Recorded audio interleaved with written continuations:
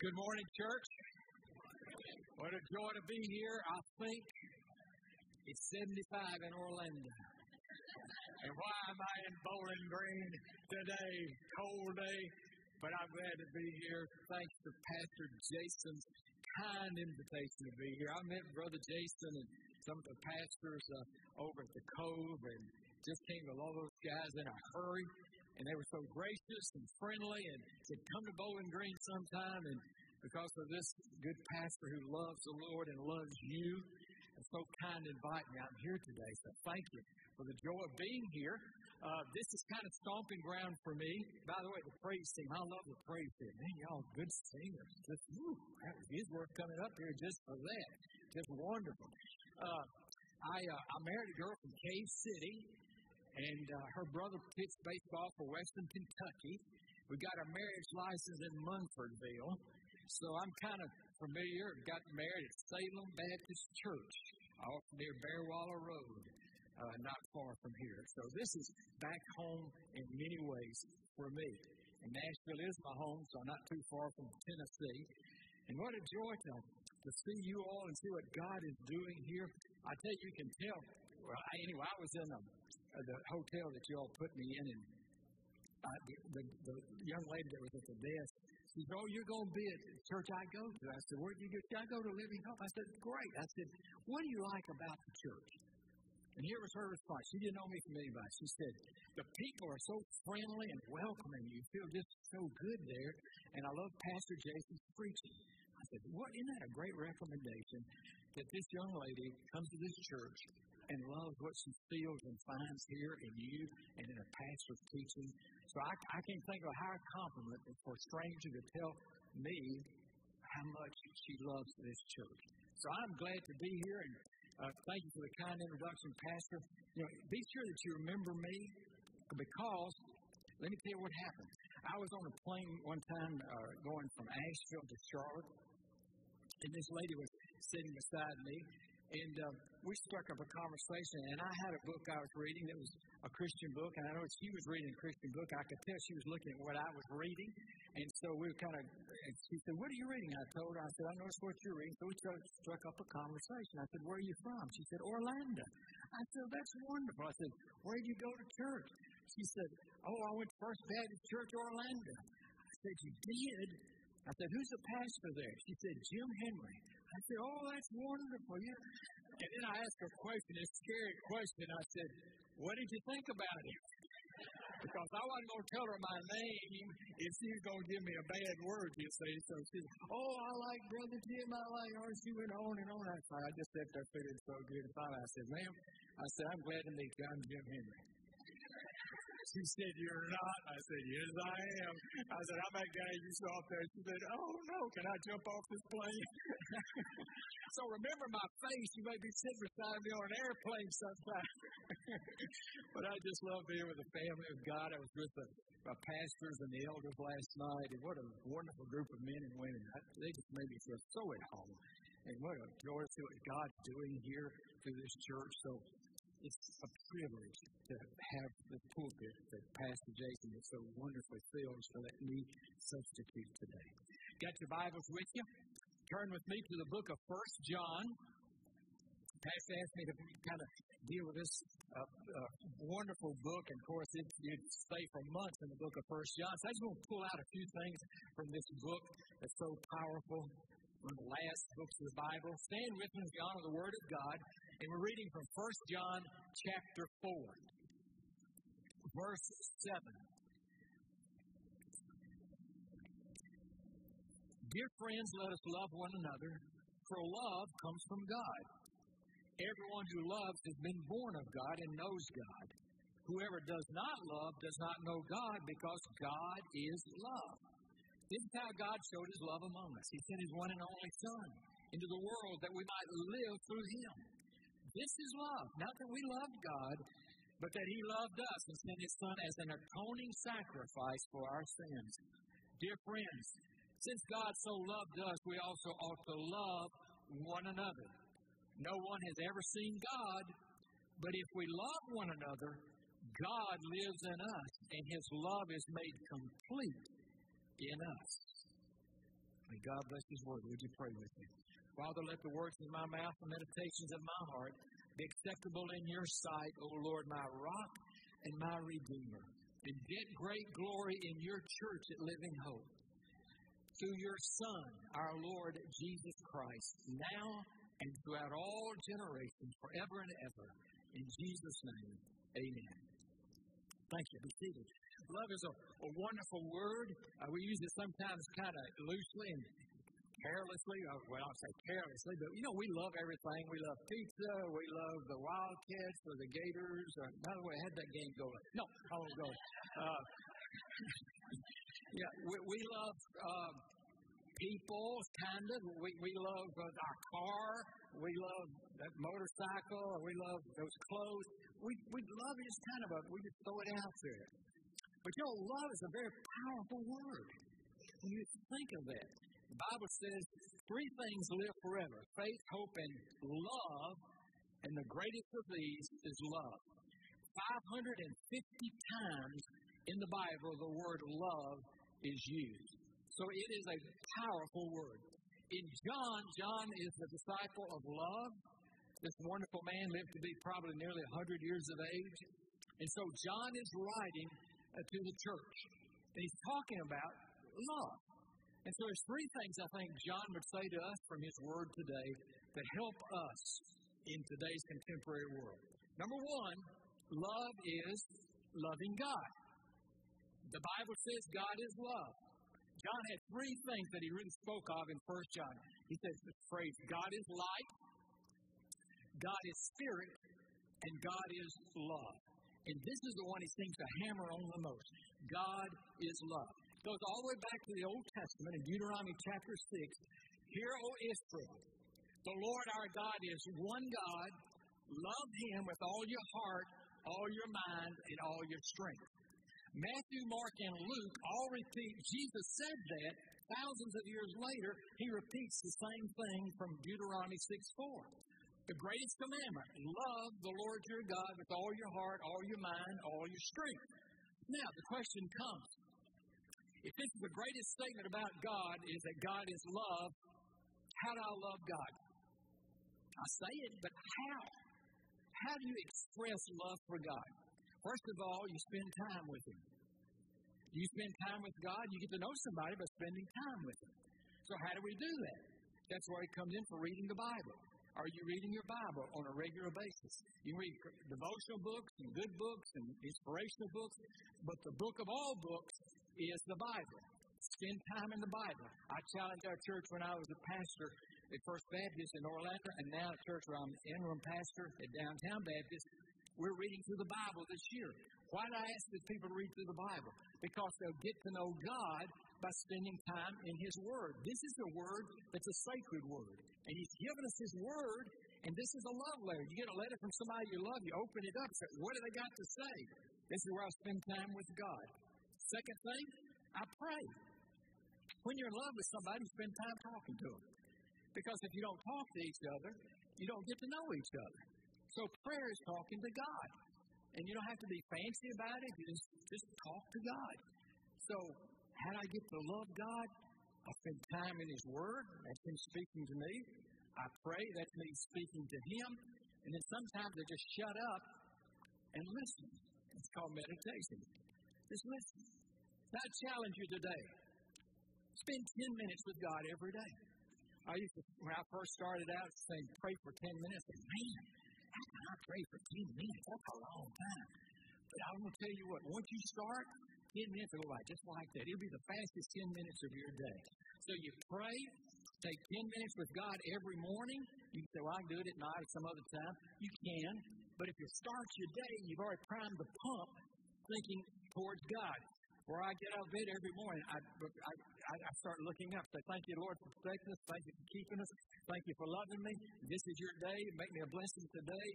And I put on the whole armor of God. My loins girded about with truth, the breastplate of righteousness, feet shod with the gospel, preparation of peace, lift up the shield of faith, put on the helmet of salvation, take in my hand the sword of the Holy Spirit. Here we go, Lord. Then I hit the deck. I'm ready to go. So I try to start my day looking up this way so I can live better this way. So I challenge you, if you want to get to know God, know His Word. Because how do you know who God is? You find in the Bible the character of God. What's God like? How do I know what God is like? We look at Jesus because Jesus is God. So I read about Jesus. I'm reading who God is. And you look at Jesus, and everything that Jesus is God. So by knowing the Bible, spending time with Him, I get to know the character of God. And God reveals Himself in the Old and the New Testament by His names. So a name reveals a lot of things. If I say Maserati, then you know that name, that's a really good car. You know, if you say New England Patriots, you think about a football team that's pretty good. Tom Brady, whoever it is, that represents that person. So when I'm knowing the Bible, I know the names of God, who He is. He is Jehovah Rapha. Lord, you're the God who heals. You're Jehovah Tsidkenu. You're the God who is righteous. You're Jehovah Jireh, the God who provides. You're Jehovah Shalom, the God of peace. And so I know this is who God is. And so here's who I am. And He gives us His names. And I know His names through knowing the Word of God. So how do I get to know God and love God? By knowing who He is. And I know what He loves. So I know God by knowing what He loves. Well, who does God love? What does God love? It says God is love. Well, what does God love? I love what God loves. When Peter, after the resurrection, Jesus goes up to Galilee, and Peter, who has denied Him, he's forgiven Him now, and he says, Peter, do you love me? Yes, Lord. Feed my sheep. Look after my people. So I love God by loving others. Now, who does God love? Look in the Bible. If you were to go through your Bible and start underlining these words, Old and New Testament, you'll see who God loves. Underline the word poor. Underline the word children. Underline the word orphans. Underline the word prison. Underline the word alien. Underline the word widows. And you'll see this is who God loves. Our church some years ago decided as deacons we would minister to the widows in the church because in Acts chapter 6 they did that.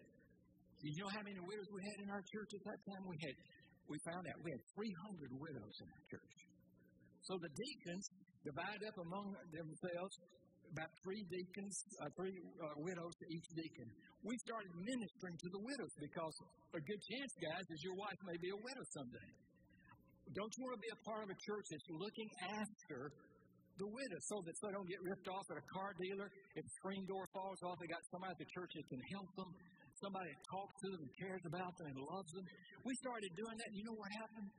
God was blessing our church, but it looked like it hit a passing gear. The church took off to a higher level. Why? Because we're loving who God loves. So how do I love God? I love who He loves. You go to prison ministry, you're loving who God loves. You feed the poor, you're loving who God loves. You help the aliens, you're loving who God loves. You help the people who are hungry, you're helping who God loves. You're helping children, you're loving who God loves. So I show my love this way to God by loving who God loves. So He's telling us, John, here's the way we love God. We love who God loves. And we love Him by obeying Him. If your child loves you, they'll do what you tell them to do. Now, they don't always do that. Don't mean they don't love you, but they don't always obey you. That's why we have time out. That's why we have discipline, because they don't obey. When our children do what we ask them to do or tell them to do, that shows they trust us and they really want to please us. So they obey us. So when God tells us to do something, do it. That shows that I'm loving Him. So if He tells me that we should do the Lord's Supper, that's a command, I do it. If He tells me to tithe, that's a command, I do it. If He tells me to feed the poor, I do it. If I be baptized, He says do it, I do it. I try to obey God and I love Him by obeying Him. So, love a great word, and it begins with loving God. Secondly, we love others. In this passage that we read, he talks about Jesus being the atoning sacrifice for our sins. So a part of our command, and Jesus said this before he went to heaven, the last words of a person are always the ones you usually remember. Last words, he says, go into all the world and be my witnesses.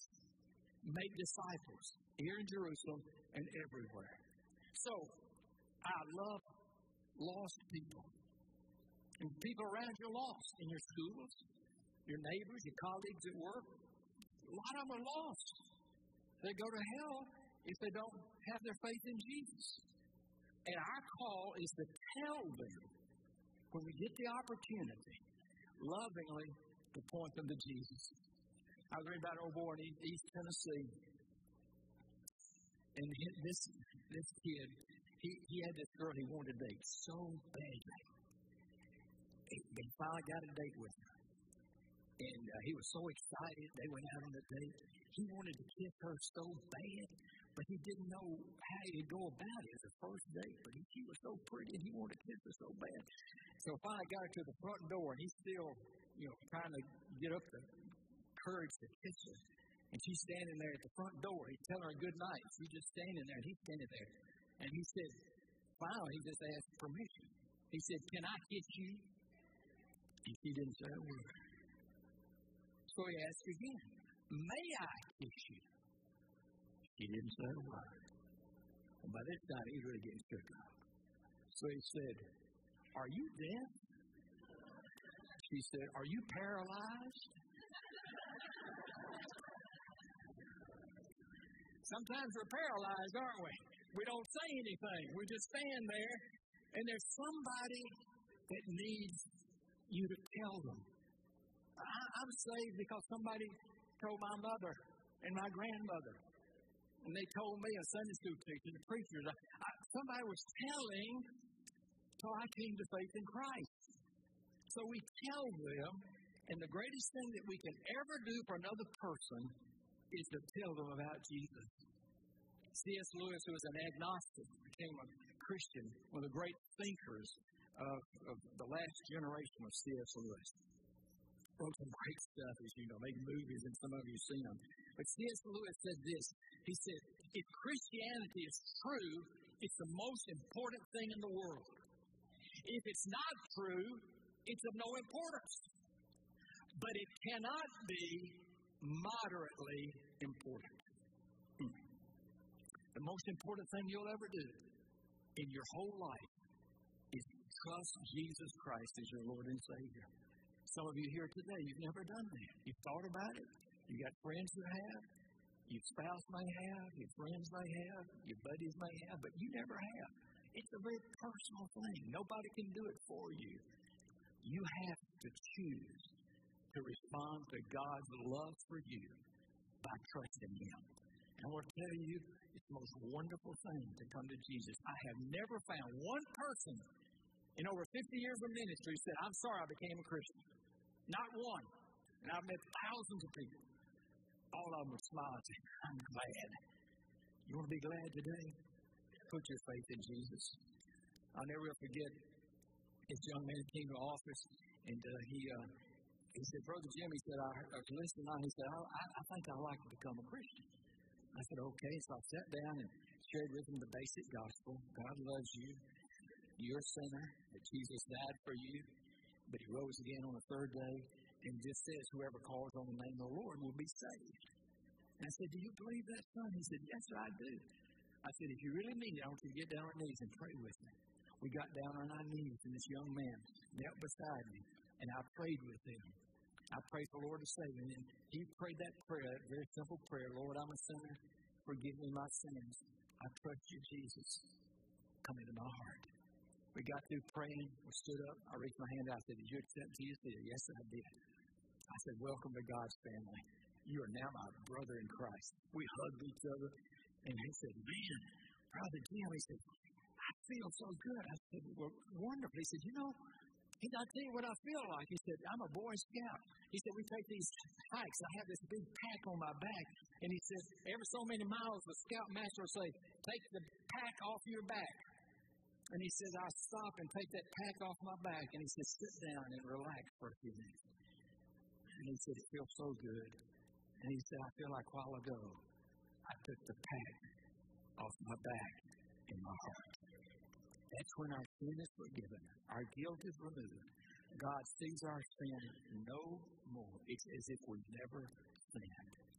And it's so important. It's so urgent that you do that. Don't put it off. Don't wait. Don't wait till next week or next month or next year. Do that today if you never have. I never forget when I was pastoring my first church. There's a man lived just close to the church. His name was Buford. His wife came to church. I went to see Mr. Buford one day, and his wife said he's sick, but you can go in there and see him if you want to. So I walked in and sat across from him. We talked for a few minutes, and I shared the gospel just like I did with you a while ago. And I said, Mr. Buford, would you like to accept Jesus? He said, well, I don't know about that. I'll think about it. He said, I'll tell you what, I'll be in church next Sunday. I said, well, great. I'll see you next Sunday, because you can't make somebody accept Jesus. That's the Holy Spirit's work to do that. So I prayed with him and left. I was in New Orleans at the seminary at the time, and so I drove back up that Saturday to go visit the people and preach on Sunday. And I came by the church. We had a little cemetery right next to the church, and I saw a fresh grave out there. And so I went up to the filling station where one of the deacons were, and I said, Paul, I said, who died this week? He said, Buford. I said, you mean Mr. Buford lives up in the church? He said, yeah. I said, you know, he got sick on Monday, went to the hospital, and he died Wednesday, and we buried him yesterday. I said, what? I said, well, I was sitting by his bed last Saturday. He said, well, Brother Jim, he is in that grave right up there. And I went over and stood over that grave. I'll never forget. It staggered me. And I said, Mr. Buford, did you trust him? Did you trust him? A week ago he was living, and now he's stone cold in the grave. Don't wait to trust Jesus. And so we introduce people to Jesus so they will love him. God so loved the world that he gave his only son. And then the follow-through of that is this. We love each other.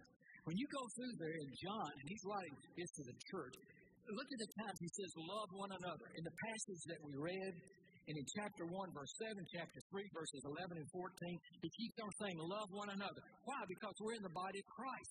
This is God's family. You see, Christianity is an individual decision and commitment, but it's also a commitment to a body. In the Bible, Jesus never talked about just our being by our lone rangers. We're a community. The disciples, when he sent them out, he didn't send them out one by one. He sent them out two by two because he knew we needed each other. This is my family. This is the body of Christ. We need each other. And what a joy it is to be a part of the family of God. The family of God is there for doing a lot of things. What does the family of God do? The family of God helps us to love him and help each other. You see, it cost God his son, it cost Christ his life, and it leaves it up to us, the cost of loving and caring for each other. We need to love each other. See, I can say I've had some pretty tough customers in the churches I've pastored, but I can say I love the people.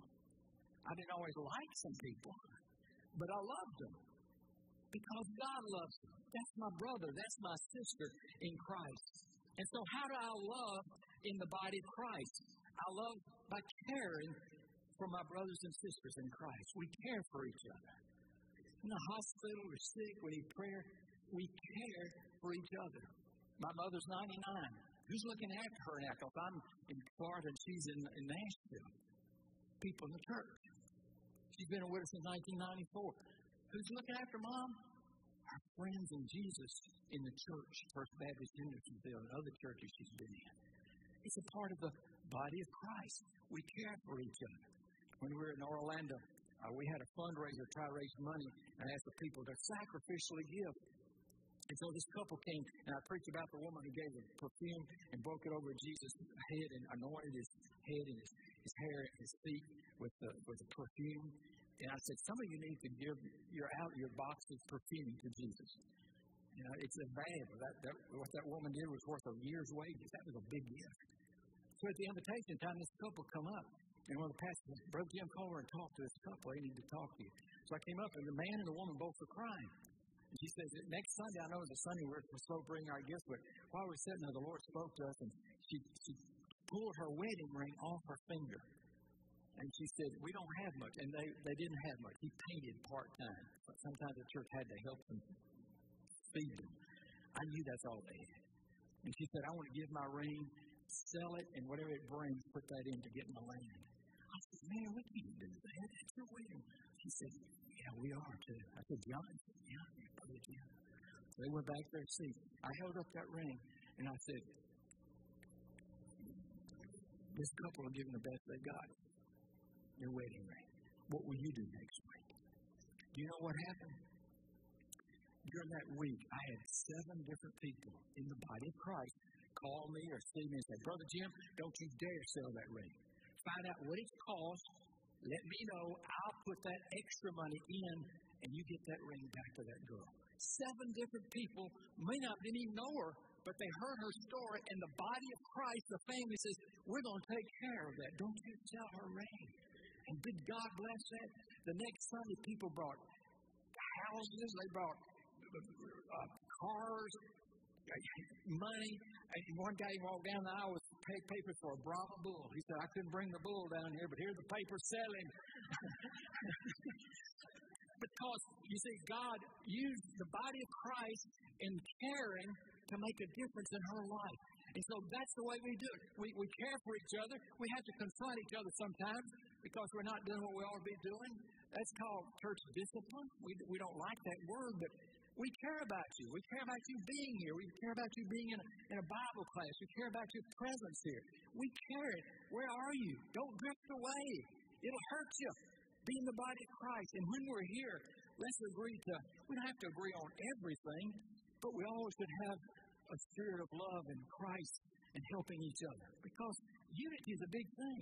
Jesus prayed, the longest prayer recorded of Jesus, John chapter 17, the longest prayer that we have recorded, he prayed for that they be one, Father, as you and I are one. What's he praying? He's praying for the church. Because one is indivisible. So this church is very important that you stay together in one. And it's so easy to get off and get fractured in little things. I know when I was at Pastor at Two Rivers, when I first went there, we just had one building basically. We didn't have tile on the floors, concrete floors, folding chairs to sit in. And so I'm sitting there, and I said, let's get some tile. So I had a committee to look up, get some tile. And in those days, we voted on everything. I mean, pure democracy. So I hold up, we found 2 tiles they couldn't decide on. So I hold up the 2 tiles. I said, okay, if you like this tile, hold up your hand. If you like this tile, hold up your hand. I'm kidding. I'm kind of kidding. And so 50 for this one, 50 for that one. I said, okay, we're going to do it again. How many of you, somebody change your mind. How many of you like this tile? How many of you like that tile? Tie vote again. I said, going to do it one more time. If nobody votes, I'm going to vote for it one way or the other. How many of you like this one? How many of you like one? Guess what happened? Tie vote. I said, okay, I'm voting for this one. And that's it. We got to go. Let's go on. We took 10 minutes voting on tile for the church. I go home, I said, can you believe that? We spent 10 minutes voting on colored tile to go in the church. She said, yeah, you dummy, you voted for the wrong color. See, that's written our unity right there, right in my own household. Division. Well, we're going to have differences about some things, but basically, hey, we're going to spend eternity together. We're going to love each other. We're going to care. We're going to confront. And we're going to have compassion and connect with each other. That's why our Bible classes, home groups, we're connected with each other. And that connection means everything in the world, that we stay together in a disconnected world. So how do I do it? I love God, I love others, and I love His church, my brothers and sisters in Christ. And we join together in a victory parade. I love the music we're singing this morning. The battle is the Lord's, the Lion, the Lamb. He's the winner. We live in a world that we're wondering, where's this crazy world going to? I'll tell you where it's going to end up. I know who's going to win. And that's the joy we carry in our hearts. And a lot of people don't have that. And we should live in that victory of a God who so loved the world. He gave His very best. Over in England, there's a pastor named David Watson. He pastored an Anglican church in York. It's a huge, one of those cathedral-type church. He was a Bible preaching teacher, and the people just flocked to the church. 3 services, one after the other. They lined up outside on the streets of York to get into the services, lined up to get in to hear this young, dynamic preacher. David Watson had the same while he was preaching, had one of those little mannerisms, like some of us do. We do certain things we don't even realize it. But he'd be preaching, say, "Our Lord reigns." He'd be preaching along and preaching something, and "Our Lord reigns." And he'd preach along, "Our Lord reigns." And that was his style. Well, he got cancer. They went to the best doctors in England, and they checked him. They did everything they could. The church prayed. The church fasted, anointed with oil. But in God's providence, he didn't heal him. David Watson, this young, dynamic preacher, went to be with the Lord Jesus. They asked the bishop to come that next Sunday to preach and minister to the church, because the church loved David Watson. It's like you love your pastor. They were brokenhearted, so they said, "Would you come and minister to us today?" He came.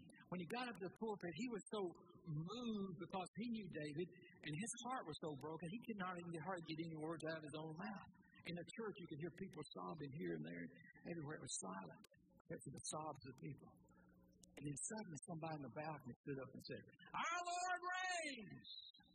Another guy stands up over and says, "Our Lord reigns." And somebody else said, "Our Lord reigns." And suddenly, everybody in the church is standing up and saying together like at a ball game, "Our Lord reigns, our Lord reigns, our Lord reigns." And it began to echo, and for minute after minute, it began to roll just like a crescendo of drums. Boom, boom, boom, boom, boom. And the people got caught up in what they'd heard their pastor say for years, the reality, our Lord reigns. And folks, when you're loving God, loving the lost, loving each other, it's because of the ultimate reality, our Lord reigns. And you keep that in your mind and you keep that in your heart. No parish group, let them hear, our Lord reigns. You who are grieving, death doesn't have the final word. Our Lord reigns. Every tyrant, every gate of hell, every demon in hell, everyone who will rebuke and say nothing good about Jesus Christ, hear this word, our Lord reigns. And let us live in that victory of our risen Christ, who so loved the world that he gave his only Son, Jesus Christ. And death does not have the final word. Our Lord reigns. Does he reign in your heart, in your home, in your business? Does the Lord reign? Would you bow your head and stand with me as we pray? Our heads bowed, our eyes closed. I want you to think for just a moment. Is anything the Holy Spirit said to you? And you said, I need to do this. I need to stop doing this. This is something I need to obey God in. Somebody I need to tell about Jesus. Something I need to do. Renew my life back in the family of faith. This is my family forever. I'm coming back home to God's people. Whatever it may be. After I pray, with our heads still bowed, our praise team is leading us. The altar is wide open for you. You come and kneel and just very simply tell the Lord what's on your heart. Say it in such a simple, short way that you can remember most of it.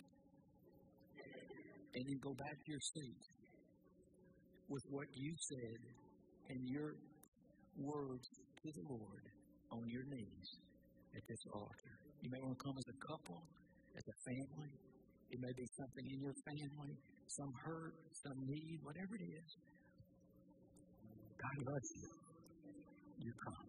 After I pray, with our heads bowed, you sit out where you are, come quickly and pray back to your seat. Lord Jesus, may your will be done and reign now.